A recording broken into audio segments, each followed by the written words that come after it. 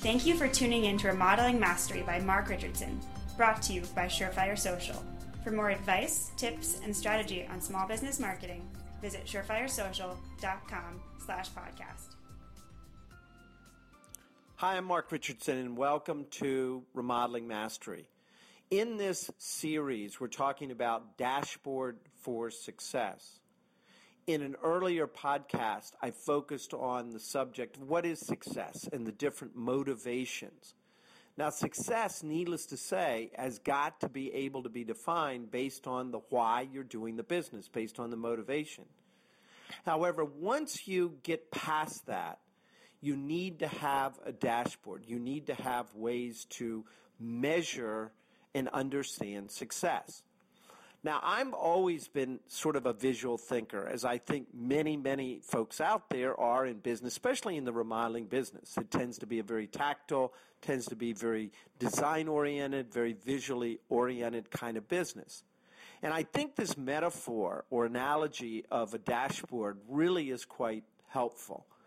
And as you think about this subject, imagine if you didn't have a dashboard in your car.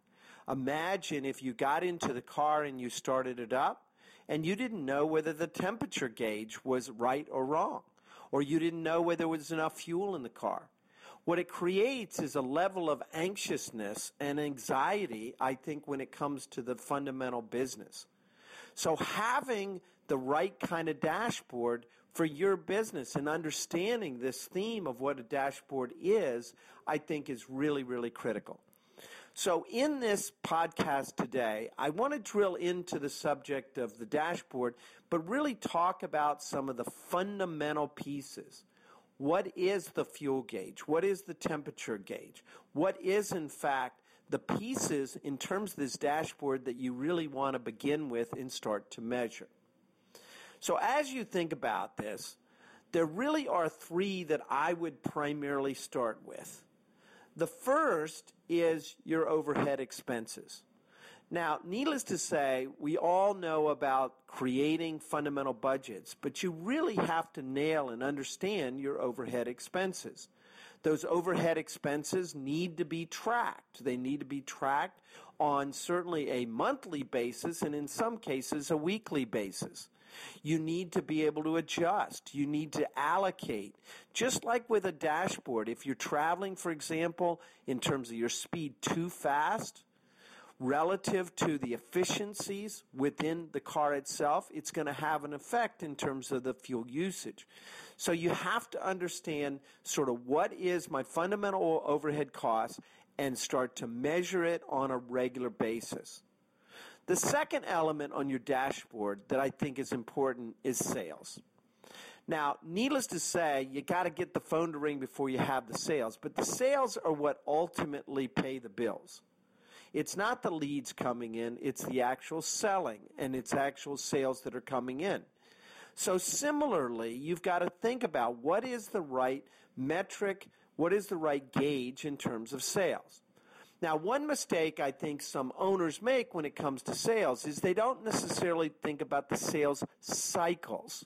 Sales has a pipeline to it. Sales have cycles.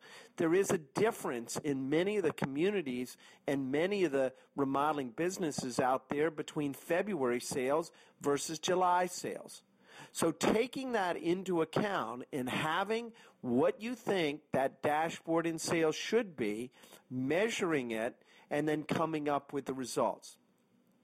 The third element that I would encourage you to have when it comes to your dashboard is your gross profit. Now, your gross profit is the actual fuel that pays the bills. It's actual fuel that pays not only the overhead expenses, but also that creates the profitability. The interesting thing about gross profit is that the indirect benefit of gross profit and good gross profit is it helps you understand the efficiencies and the effectiveness. If your gross profit targets are in line with what you're estimating them to be, chances are you're creating delighted clients. Chances are you're utilizing your resources and the time very, very effectively, and certainly there's the right amount of gross profit that comes as a result of that.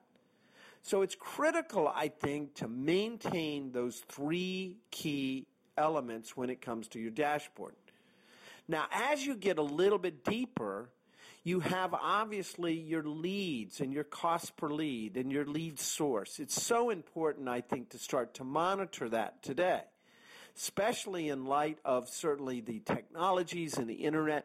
Understanding, I think, the leads, lead source, where they come from, social media, reputation management, all the parts and pieces that come from that. You also, when it gets to the sales, as you go a little bit deeper on your gauges, just like having the tachometer showing you to be a little bit more efficient, you got to look at your close rates. You also have to look at your average tickets, in other words, your average project size. For those companies that grew or shrunk during the recessionary times, the biggest factor between growth and shrinkage was in average ticket. It was not in close rate. It was not in number of clients. It was actually in average ticket. And then, of course, with gross profit, you need to watch it not only in terms of the dollars, but also the percentage. The gross profit percentage shows you efficiencies and effectiveness. You also need to track the flow in terms of the percentage of completion. So it's important as you formulate this dashboard to think about it visually, think about it graphically, start to put together the parts and pieces, but try to make it simple. Try to make it simple. Start with the sales, start with the overhead, and start with the gross profit. And if you can get those three things sort of humming, then you can take it to the next level, which we'll talk about in our next series here, and really be able to help you even further. Take care, everyone. Remodeling Mastery by Mark Richardson was created to help business owners like you grow your business. Learn something new today? Let us know by tweeting at Surefire Social. For more podcasts, visit surefiresocial.com/podcast.